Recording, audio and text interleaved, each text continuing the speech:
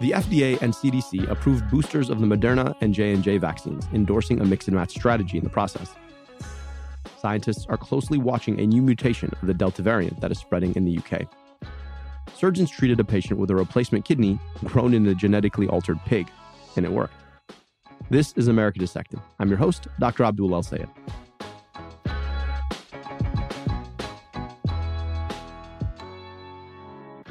Friends, we've got a special show in store for you today. We're live from the American Public Health Association's annual conference. Recorded Sunday night in Denver, Colorado, today's show was America Dissected's first foray into the live scene. And let me say, it was a blast.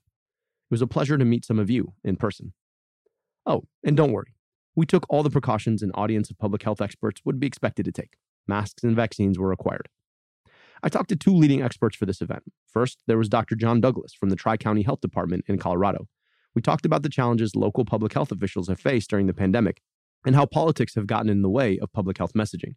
After that, I sat down with Anat Shenker-Osorio, a leading message researcher and host of the podcast Words to Win By. Anat broke down for us the ways public health messaging has fallen flat sometimes, and we took turns dissecting some PSAs of today and old. I hope you enjoy the show. Please welcome the Executive Director of the American Public Health Association, Dr. Georges Benjamin.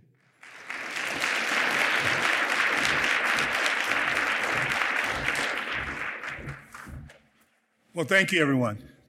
I was really excited about this, having this podcast here today. We really want to, think about what's really happening. And the American Dissected podcast is a really great way for us to have this very important conversation.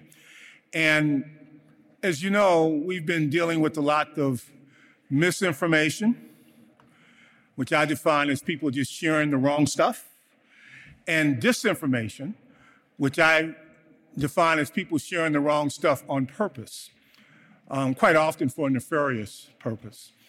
And the fact that public health, I'm sorry to say, is all about policy. And if it's all about policy, it's all about politics. Doesn't mean that you have to be partisan. But you have to understand that there is something called political science. It's the art of convincing people that your way is the right way. And so we're going to have just, I think, an amazing conversation tonight. Our host and moderator is a public health practitioner. He is very skilled. Some of you may know he actually ran for office once. But I just think this is an amazing opportunity for us to really kind of hear and get some concepts about what's going on. So without further ado, I'm going to exit the stage, and we'll be bringing up our moderator and our panel. Thank you. And now your host, Dr. Abdul El-Sayed. Hi, everybody.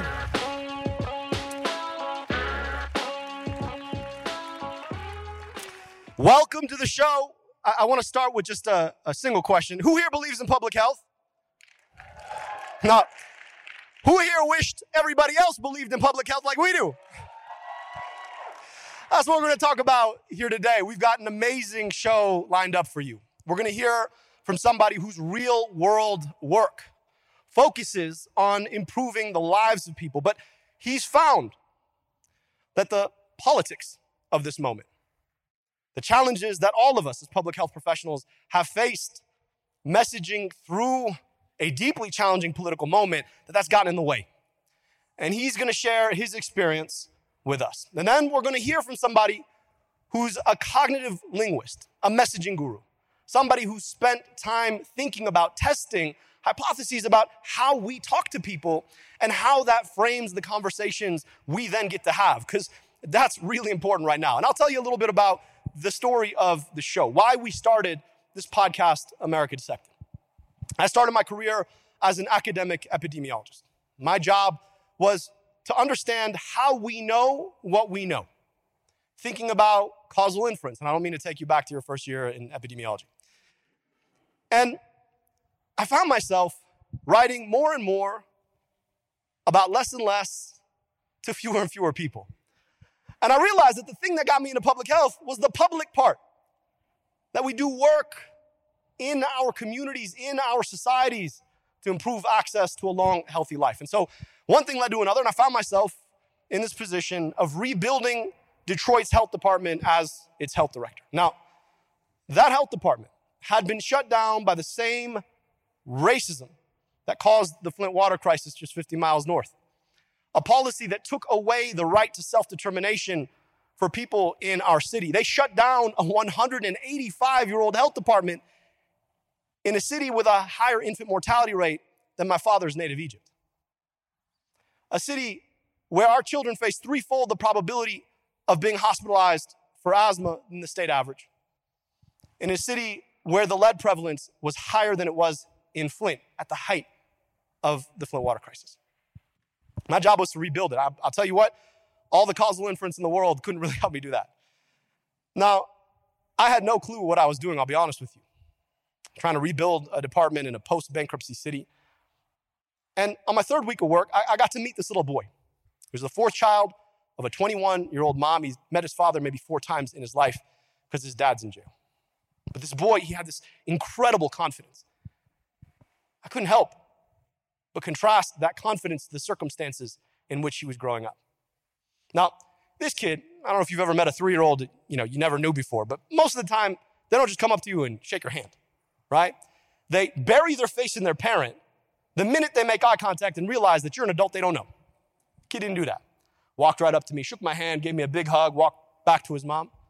I realized this kid's either the most confident or the most rational 3-year-old I've ever met in my life.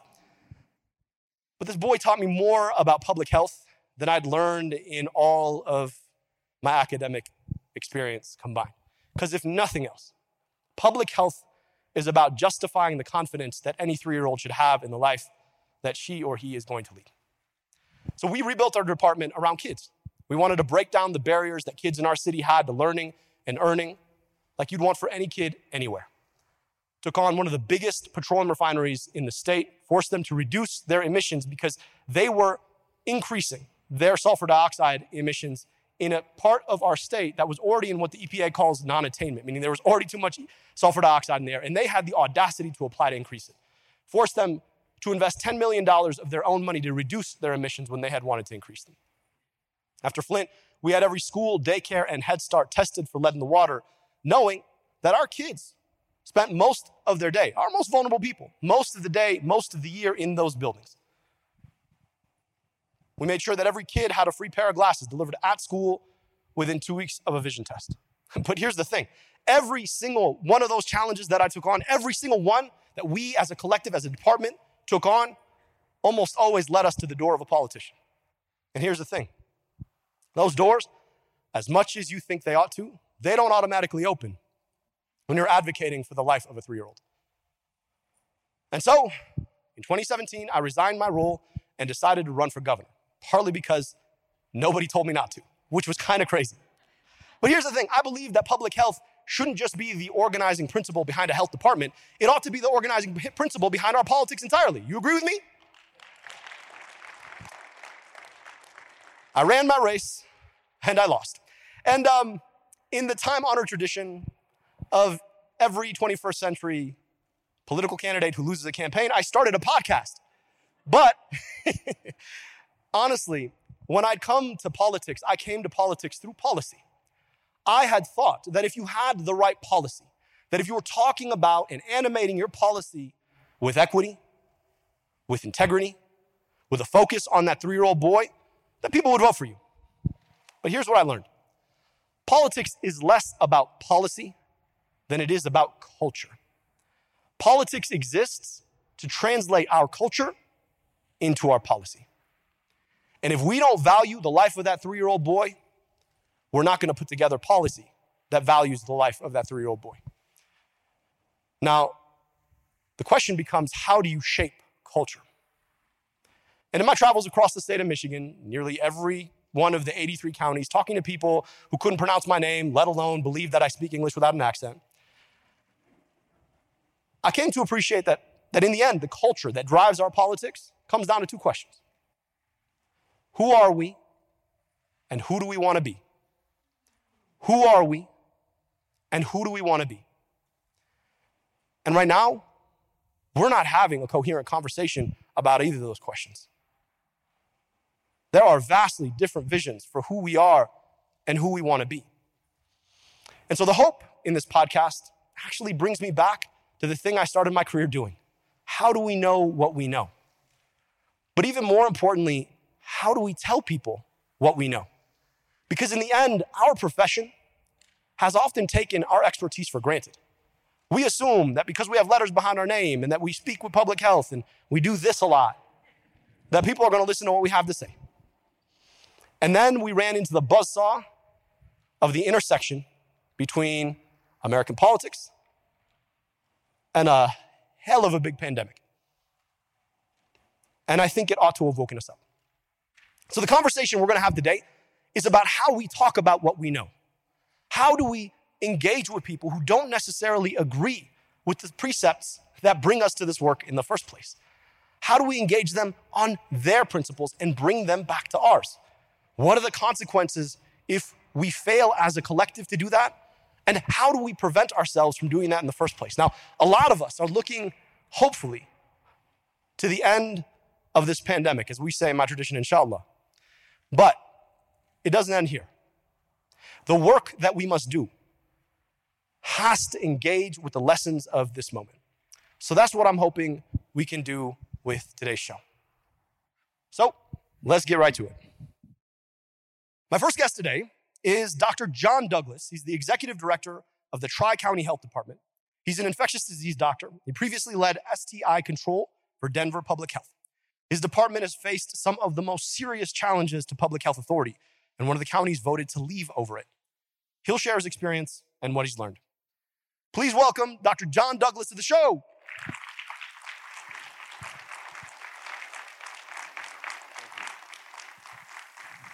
So, John, if I can call you John. Absolutely. All right. Can you tell us, what was the moment that got you interested in public health?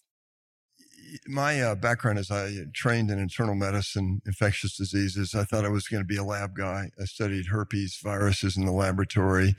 I actually discovered I was not terribly good in the laboratory, and then began to think about larger questions that this one virus impacted the population.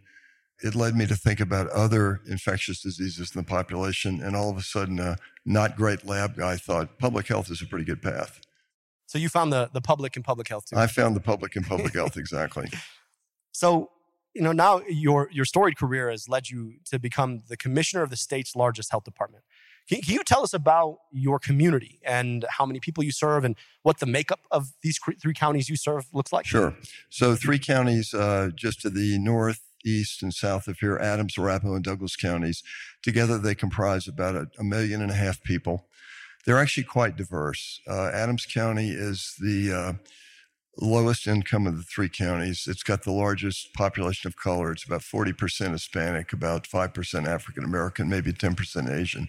Arapahoe in the middle has the majority of one of Colorado's largest cities, Aurora. Aurora is one of the most diverse cities in the country. It's a city of about 400,000 people. Very high immigrant and refugee population, estimated that something like 160 languages spoken across the city. Arapahoe County in and of itself is maybe 20% Hispanic and 10% African American. And then to the south is Douglas County. And Douglas is the best off of the 3 counties in terms of wealth and health. It's been ranked in the recent U.S. News & World Report ranking system as either the healthiest or the second healthiest county in the country. So we have racial diversity, we have economic diversity, and we also have political diversity, speaking of politics. So our county to the north, Adams County, is relatively bluer. Our one in the middle, Arapahoe, is a little more purple, and Douglas tends to trend red. So you got the whole microcosm of America right in your I got the whole microcosm tri-counties there. And it's probably worth pointing out that we not only have urban and suburban areas, but we have a fair amount of rural area as well, which brings another dimension into it. So take us back to the before times, all right? Okay. Back when we were going to weddings and singing at the top of our lungs without a mask on. And had you seen the fault lines starting to build at that time? Like if you trace it back and you go back in history, when you tried to institute public policy, of course, without the harsh limelight of the pandemic on it, did you see some of the fault lines of trying to to improve and engage in public policy for public health, and the ways that some of the diversity of your community would flummox that? Yeah, and it was very apparent on a number of occasions. I'll give you one example. We had a bill before the legislature trying to expand sex education, or not done very well in our schools. We had just finished a very detailed analysis of hotspots of teen pregnancy in the community. We followed up on that with some focus groups of parents and kids in the community. The number one request we got from these communities, which happened to be in our northernmost counties, was the sex ed's terrible. It's not well organized. It's being taught by gym teachers. And number one. And number two, our parents don't know much about what's happening now. We can't talk to our parents about sex. Fast forward to a bill. I was asked to testify.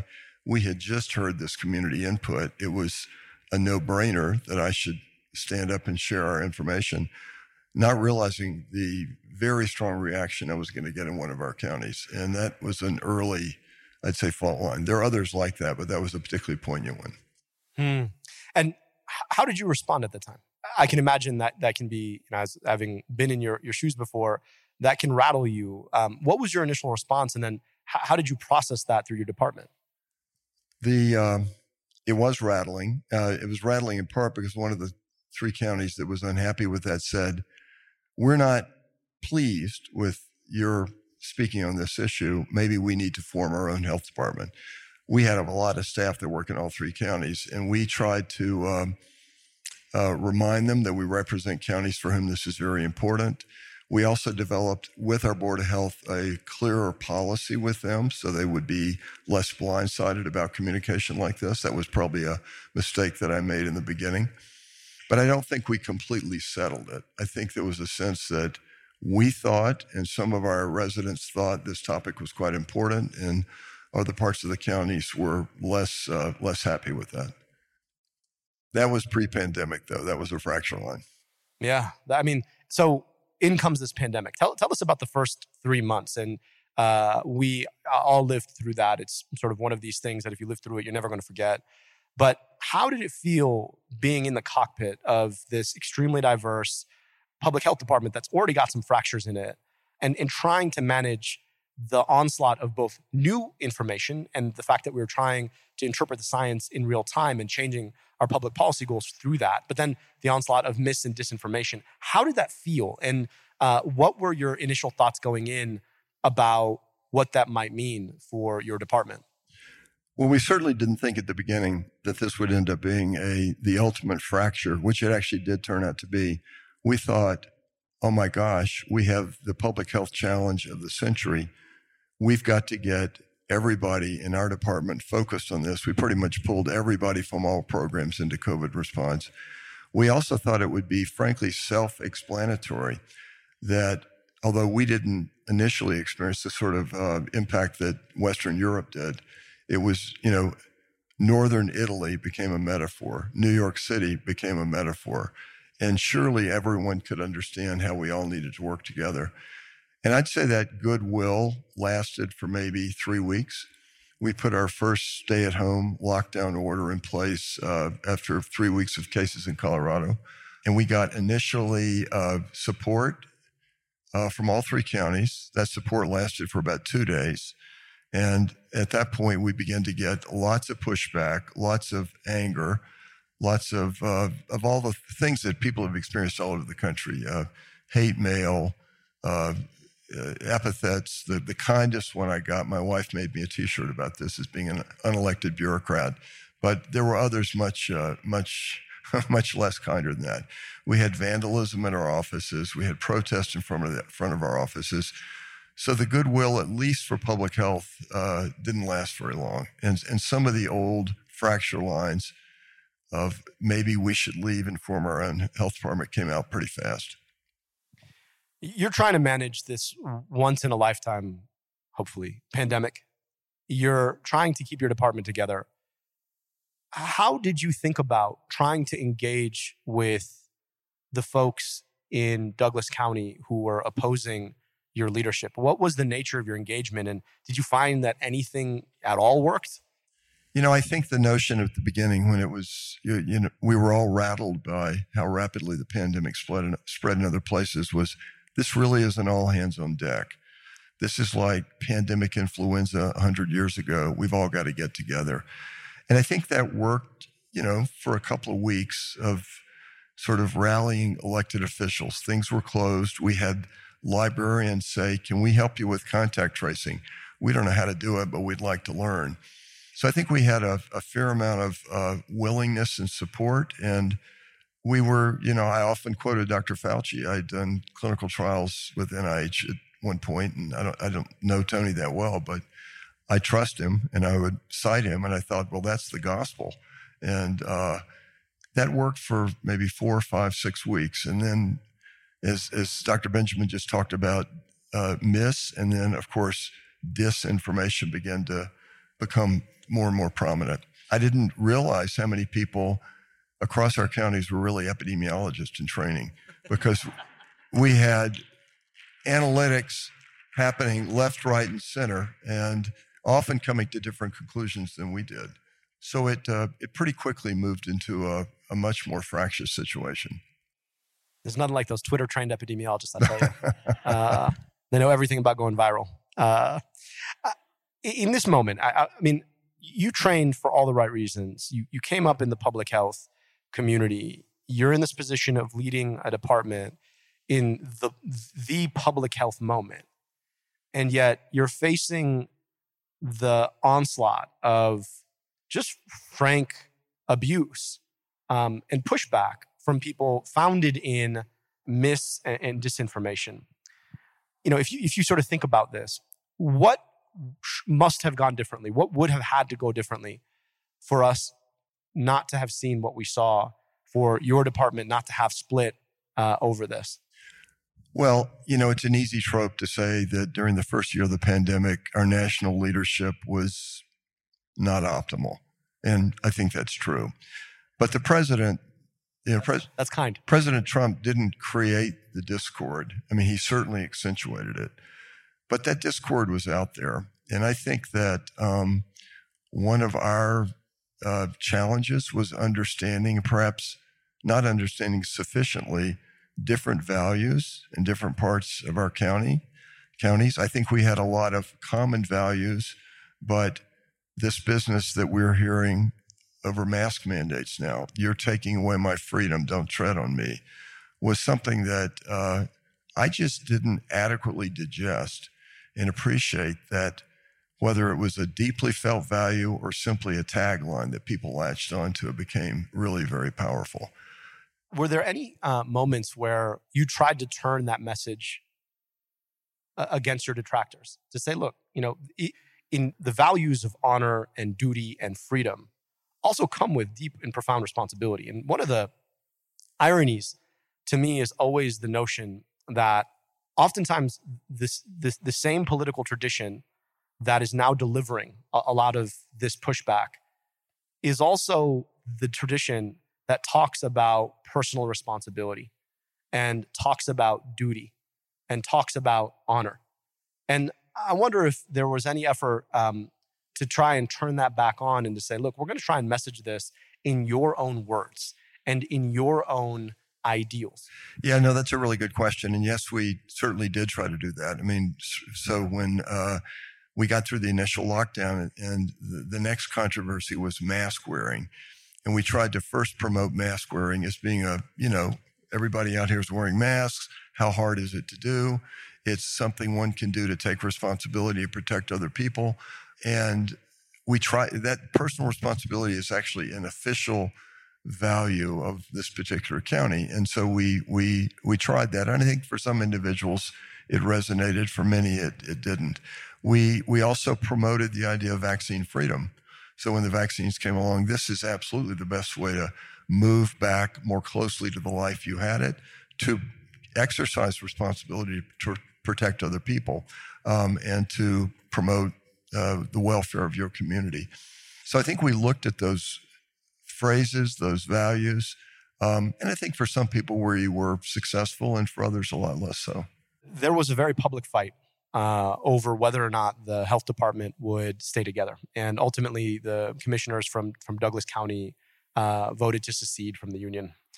I wonder, in the process of that, how did that debate take shape? And was it one of those things that once the politics got involved, it was over?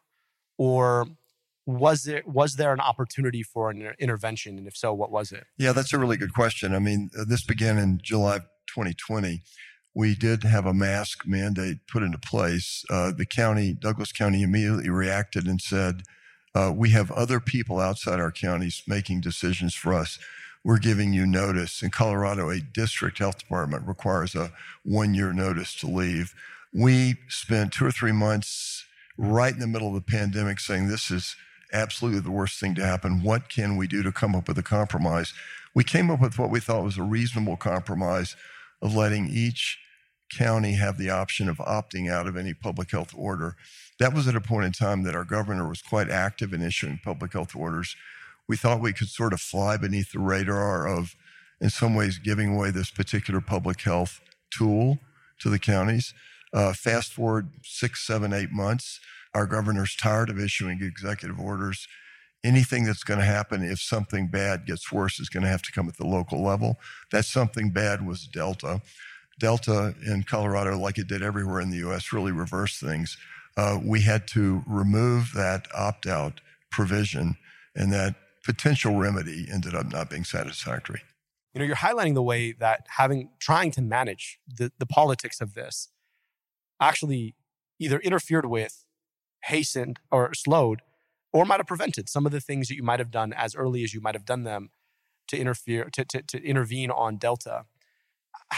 What is your advice to public health professionals and to folks thinking about even engaging their family on some of these questions from your own experience about, you know, what we trade off when we try and engage or even placate or even give away some of the authorities that are so critical to improving public health? Well, one thing I've learned is that I think at the root of a lot of this stuff is mistrust, profound mistrust. And I think whether one fails to talk the right language or whether one fails to appreciate values in given organizations, if you don't interpret those correctly, I think I missed it, frankly, in some of the conversations I had. I let that mistrust grow. The second thing I would say is while I've tried to take responsibility for what's happened, there are big forces out there. And I think mistrust has actually infected really all of our counties, all of whom are hunkering down after a 73-year experiment in having a regional 3-county health department. So we now, breaking news as of 5 days ago, have a second county who's decided they wish to leave as well. So we're working forward with that one. But I think what was going on there is we, the second county, Adams County, don't really trust being in a relationship. Public health is secondary to the politics of the situation. So I guess I would say to you, to my family, to my staff, trust is huge. Listening, trying to understand when seeds of mistrust are coming up, and then in some ways trying to decide how long you can keep listening and when you need to act. And that's what we ended up having to decide to do with this sort of final mask issue that arose. We imposed a mask mandate in schools because we were so concerned that they would not be able to stay in session. Yeah, I really appreciate that advice. And I wonder, you know, because this is not over. The pandemic, hopefully the pandemic era of COVID-19 will come to a close and we'll be more in this endemic era. And there is a lot that public health will need to reckon with as we do the work of building trust, because of course, trust is slowly built, but easily lost. What can we do in terms of building trust with the folks with whom we may have lost trust for reasons that are frankly outside of our control? Because I think for a lot of folks, the pushback is like, well, if you don't trust us, not my fault. You should be wearing a mask. You should be getting vaccinated. But the problem is that our job is to show up for people, even if they don't necessarily want to show up for themselves. And what can we do to be building that trust? So this is really, I think, the question of the day. And it's the question of the day, whether you're talking about public health, whether you're talking about the national economy, whether you're talking about the existential crisis of climate change. How do we regain that? I think we need to find ways of identifying common values. We tried very hard, by the way, with our school mask mandate of saying, doesn't everybody get the fact that getting our kids educated makes sense, that we all want to maybe make a small sacrifice to do that? That wasn't particularly successful, but I do think that search for finding common values, sometimes it takes different language to understand and explain those values, but I think that's number one. Number two is, I think, not giving up on this notion of a common good. I think you talked about the founding of this country. We were founded in some ways. The term common good doesn't show up in the Declaration, but it's written in there. That's a key principle. And to the extent that we can endeavor to figure out what is a common good, what do people understand as a common good, and to try to promote that. The third thing I would say is that we've spent a lot of time in public health trying to find spokespeople in our more marginalized communities. I'd give our department maybe a C+ on that. I think we're a lot better post-COVID, or at least mid-COVID, close to post, I hope, than we were pre-COVID. We talked community engagement, but I don't think we practiced it as effectively as we should have.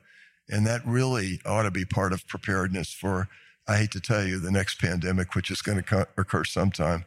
But I think we also failed to develop that sort of engagement with some of our more conservative community members. It was pretty easy to say, look, I've got it figured out. Just trust me.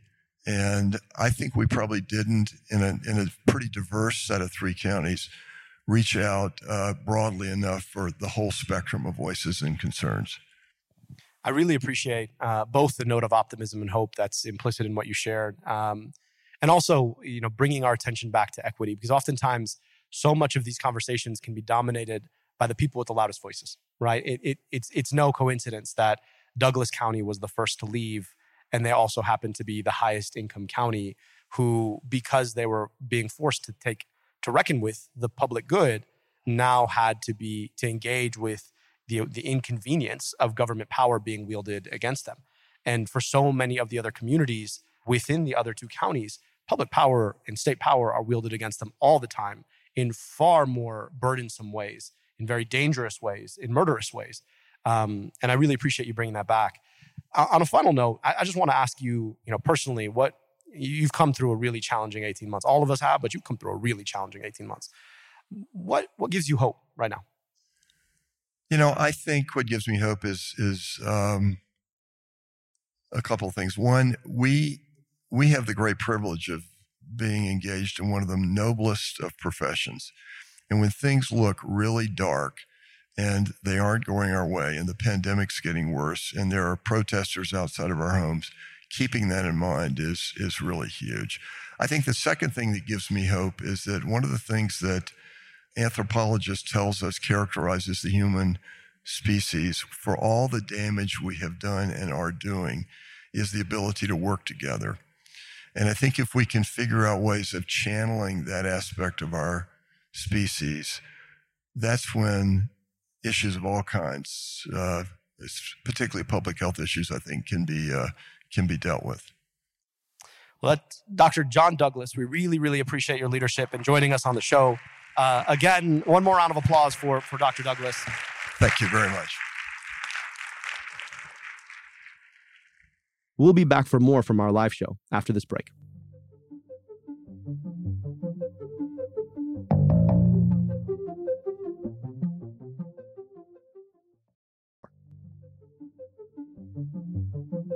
And we're back.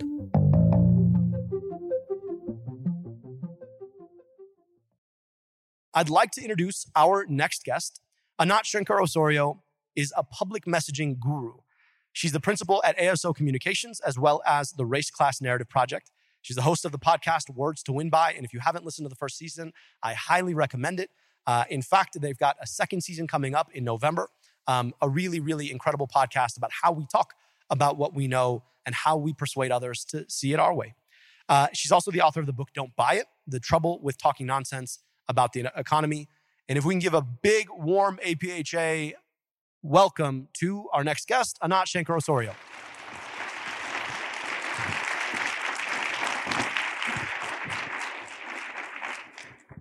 Anat, thank you so much for being here. Thanks for having me. I'm the only non-medical health person here, but I feel very well taken care of.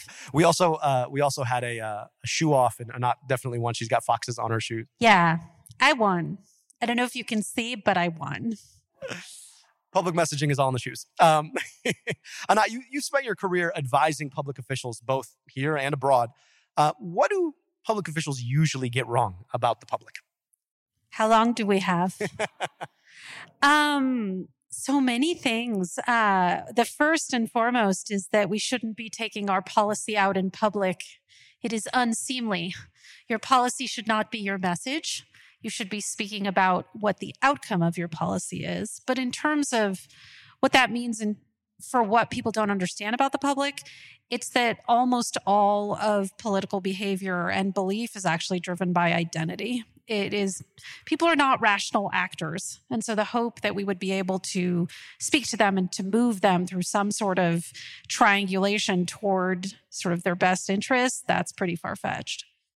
So, with that, I talked earlier about the belief that, politics starts from policy and how wrong. Yeah, that's fun. Yeah. And at the same time, the people you want making policy, you want them to be in the weeds on the policy.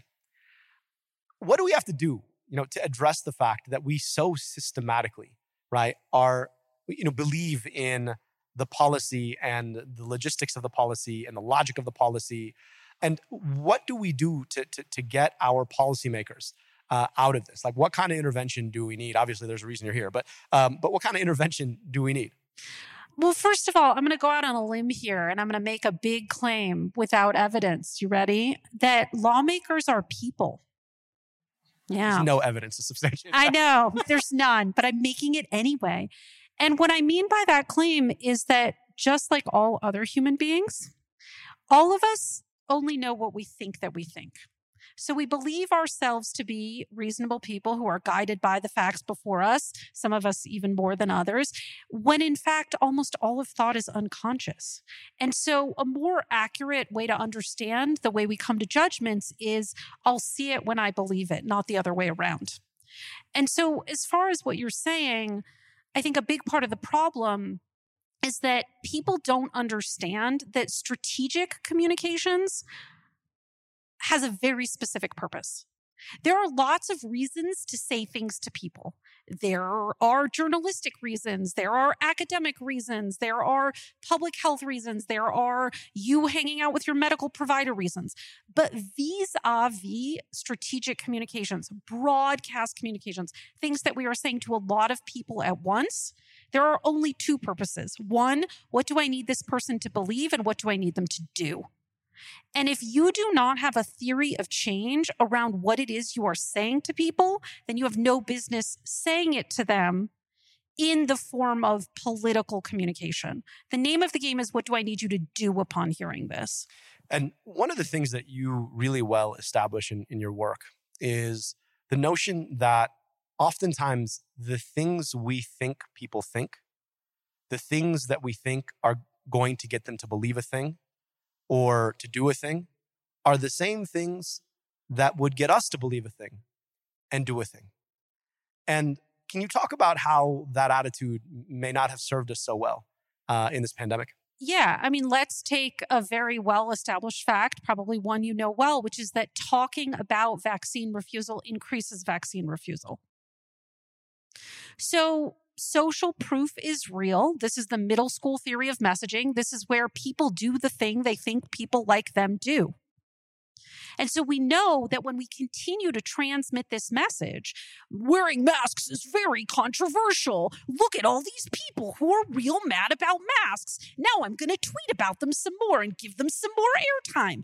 These vaccines, people hate them. They're very upset about them. I'm going to do 37,000 stories about how much people hate that. And also, I'm going to talk about it a lot because it makes me really mad. And by the way, it makes me really mad. However, if it is your job to actually make people do the thing that you need them to do, then I just need to tell people what's happening and not. We just need to tell people the truth. I'm like, you do that on your own time.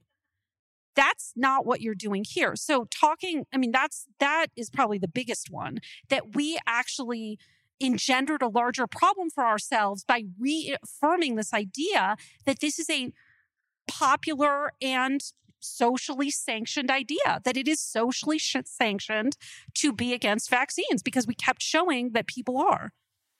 And one of the things that also is so frustrating about this is that we have gotten really focused on parsing out who doesn't want to get vaccinated, which signals to all the people, like those people who don't want to get vaccinated, that those people are not getting vaccinated. And so, you talked about the idea of identity. Can you talk about the role that that politics has taken in shaping identity in this particular moment? Yeah. So politics has always been about identity. That's not a new thing. And all that has happened is that in this day and age, and I'm thrilled that you all heard from Heather McGhee, who was a friend and colleague. We actually worked together on the Race Class Narrative Project. So if you listen to her, you know that the stoking specifically of racialized identity in this country has been part and parcel of our politics, arguably since our founding, and most certainly since Richard Nixon and Lee Atwater. So this idea that there is no faster route to an us than the control of a them. And so where this has taken us now in this day and age is that for some people, it is core to their identity to reject expertise, to reject what they are told by others, because it is part of this belief system that I know what's right for my own self and my family, and I make decisions based. Do you like my voice? I do the voice very well. I get to do it a lot. So when that is happening, we need to understand, we need to understand so many things, but one of the things that we need to understand is that we need to create the permission architecture. This is what we call in messaging, the permission architecture, or what we call in psychology, to allow people to reckon with the fact that they've been wrong. Now, we don't require that they say that out loud, because God forbid that will never happen.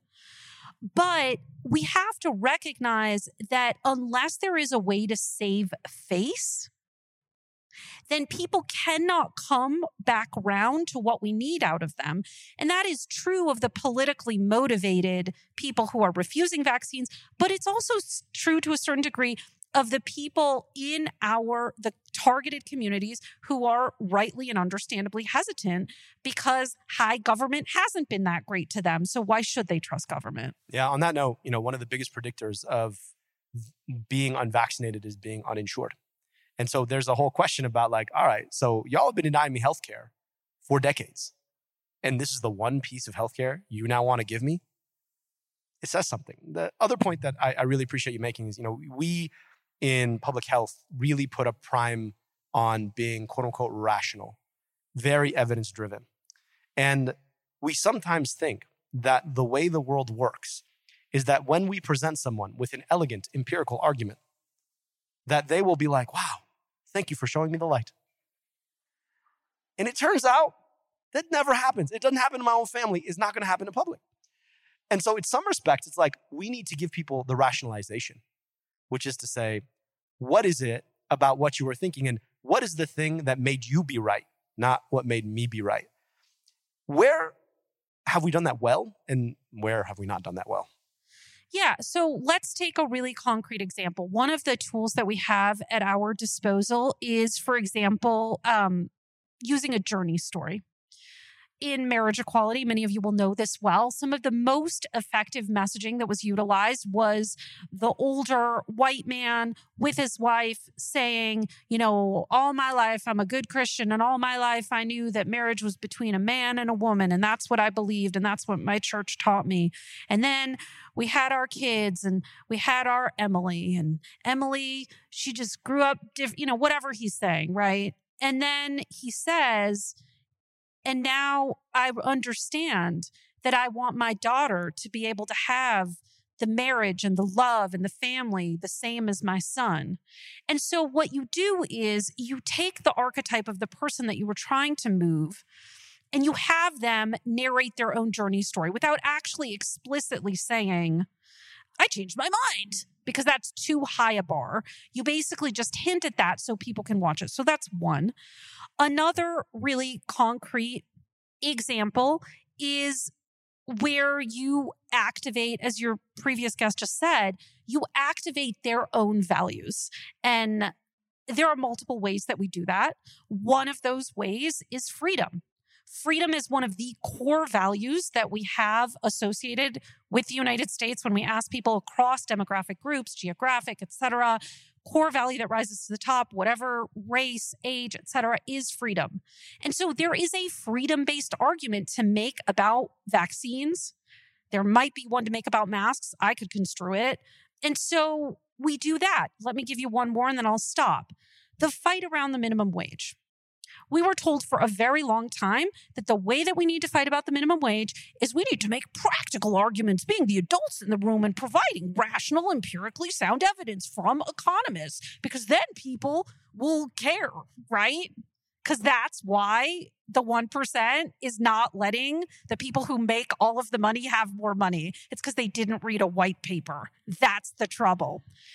So instead of belaboring we should raise wages because then people will be customers in our stores and they'll be able to afford the basics. Once we flipped the frame and started having a fight for 15 all across this country, shout out to organizers, and started saying people who work for a living ought to earn a living. Once we started claiming the moral high ground instead of attempting to have a practical argument, that's when we started to see movement.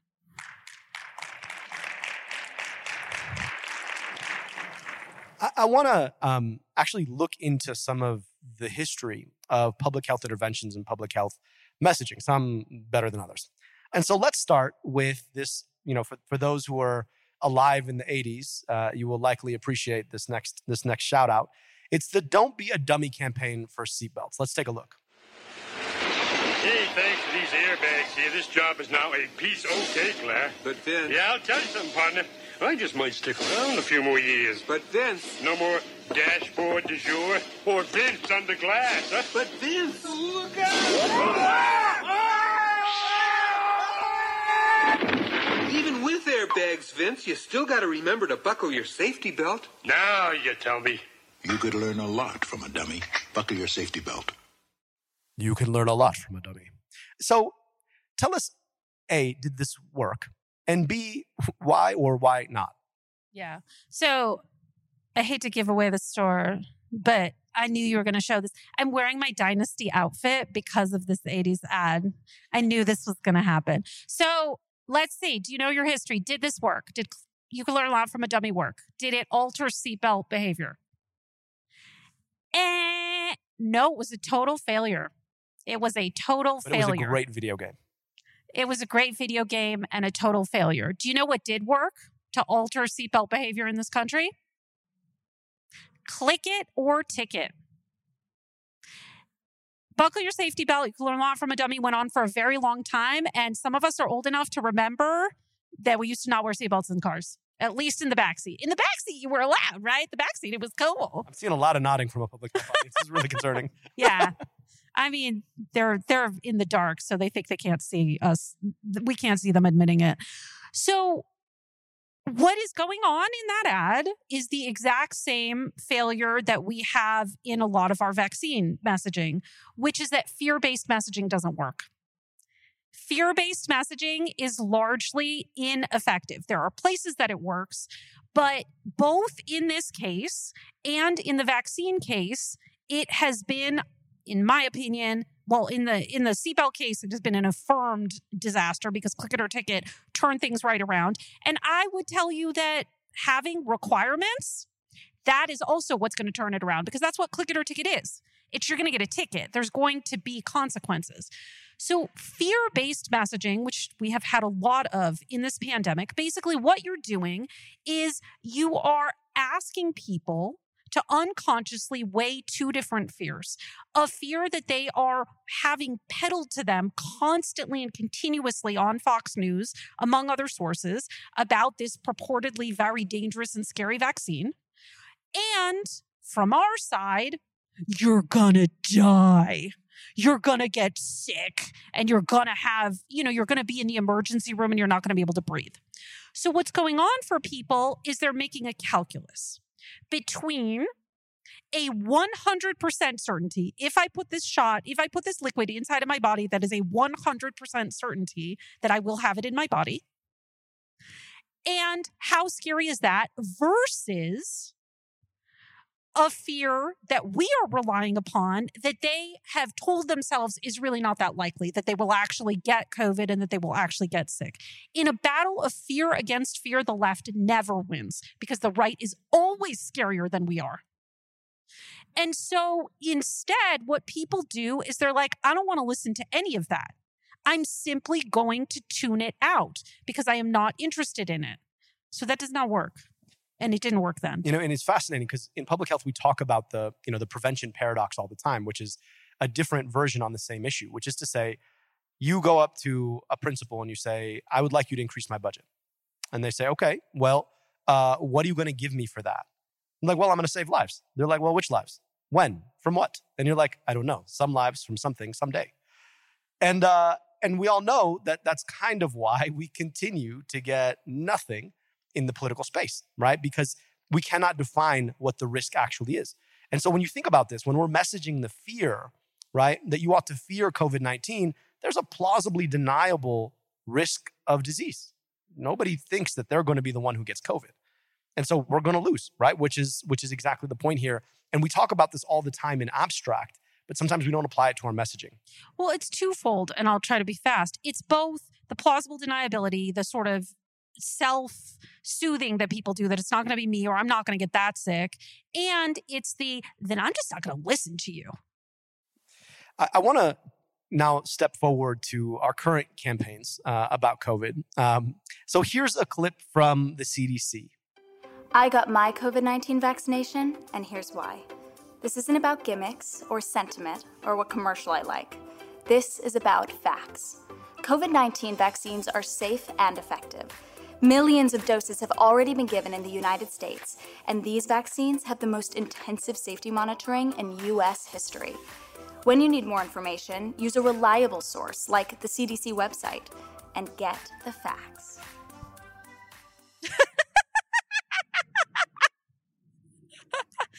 Anna, break this one down for us. Yeah. Okay. So here's the thing. If people were listening to the CDC, then they'd be listening to the CDC. So whoever that was aimed at, I mean, that's just like a Russian nesting doll of nothing. Because if you believed that, then you would have already believed that, in which case you didn't need to see that because you already were good. So the issue with that, I mean, first of all, it begins with a negation, right? This is not about, which is no different than Nixon saying that he's not a crook, which, by the way, tells us he is. So we shouldn't be engaged in negation just as a rhetorical device. And I mean, there's some good stuff there. At least she wasn't trying to scare the crap out of people. So that's good. She looked kind of like average person. She wasn't like all medicalized. I guess that's good. But the main problem actually with that ad is that 80% of people stop watching ads that they register as political within the first second. So most of the trouble with most of our ads is that we wear on our sleeve the fact that I'm going to talk to you about a political issue. And that doesn't work because it is no different than when your romantic partner says to you, we need to talk. And then you're like, whoa. And that's what's going on. So effective political ads, and you can kid yourselves all you want. This calls for political ads. Need to sort of sneak the broccoli into the mac and cheese, as my colleague Maya Bordeaux phrases it. They need to not telegraph the fact that they're about to talk to you about a political issue or a health issue. And I hear a lot of people in your mind saying, but this is not about politics. It's about public health. Except for the folks who don't see that as obvious, think this is about politics. And we don't do ourselves a service so long as we keep talking about this like it's not about politics. Because in their frame of reference, this is about politics. And we have to recognize that frame right? Because we forget that every time we open our mouths, we're like, this is not political. But let me tell you something that's been deeply politicized by almost everybody you talk to. And I want to move to one last ad. And this one you found from Up to Us and Frameshift. There's a lot out there that you don't trust. Right. Hard pass. But you do trust your doctor. And they say the vaccine is safe and it works. So if you're considering getting vaccinated, trust the facts. So what do you like about this one? What don't you like about this one? Okay, so not at all surprising that Frameshift was involved here. Full disclosure, I work with them all the time. Some of my favorite ads that we made in the last cycle, I made with Frameshift. So first of all, it begins with humor. That is really important. It doesn't tell you that it's about to talk to you about a public health issue or a political issue until you've already gotten sucked in. What humor does is it creates what we think of as a mini persuasion window. The mac and cheese. It's the mac and cheese. So what happens is that when we utilize humor, it's the basic structure of a joke. You set the joke up and then there's a punchline. And what you're doing for people is you are providing them a little tiny mini endorphin rush that they got the joke. The getting of a joke is the person coming to the conclusion themselves rather than you telling them what they're supposed to think. This is what we call not prescribing behaviors, but allowing people to come to the conclusion, which is much more powerful. So first, it does that. It opens with humor, so it keeps the person watching. Second, it uses a trusted messenger. Most people do trust their doctor, and it makes that relationship individualized. It also uses direct address, you, your, which is very powerful and important. And then it ends with trust yourself. So what's going on in that ad is it's not saying you should do this and you should do it now. It's saying, hey, check this out. Ask your doctor. Find out about it. And if this seems right, you should do this.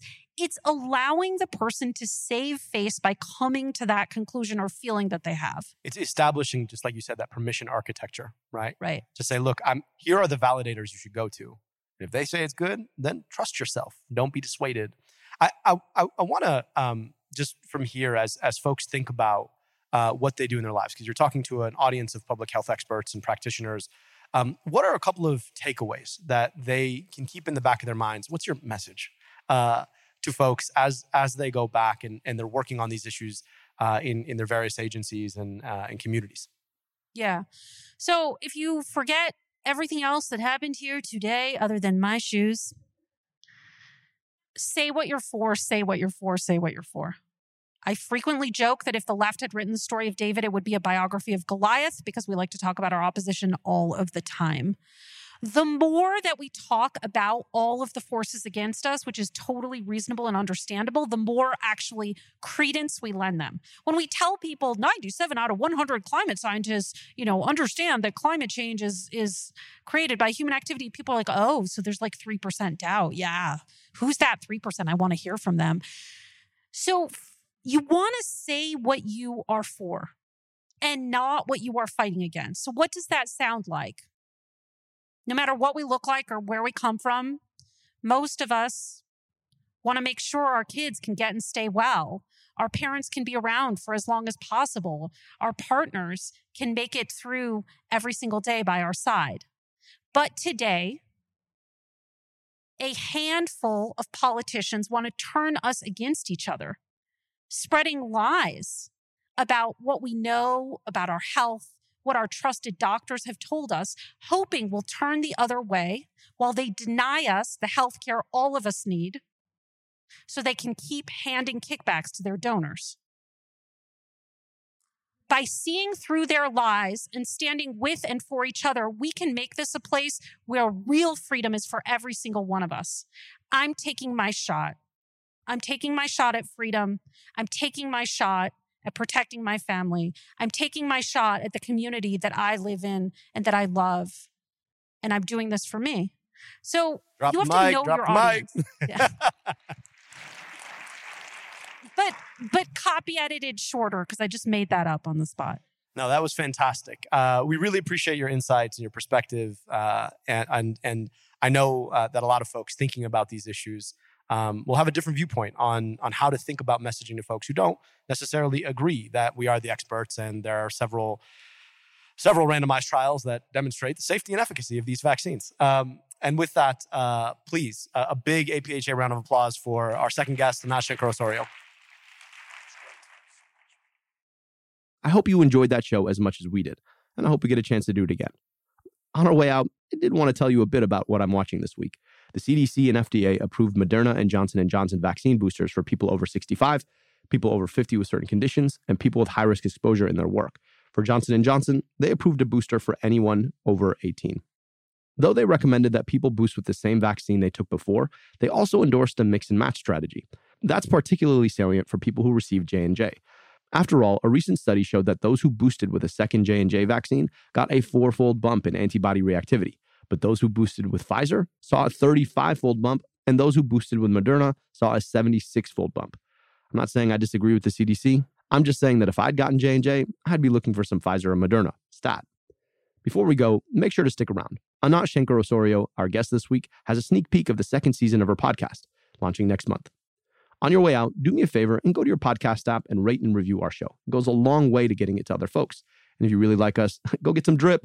Crooked Media Store is open. We've got our new logo tees and mugs, our safe and effective shirts, and our Science Always Wins shirts and dad caps.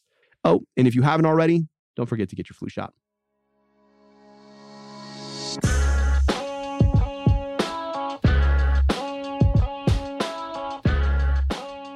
America Dissected is a product of Crooked Media. Our producer is Austin Fisher. Our associate producer is Olivia Martinez. Veronica Simonetti mixes and masters the show. Production support from Tara Terpstra, Lyra Smith, and Ari Schwartz. The theme song is by Takeya Suzawa and Alex Sugiura.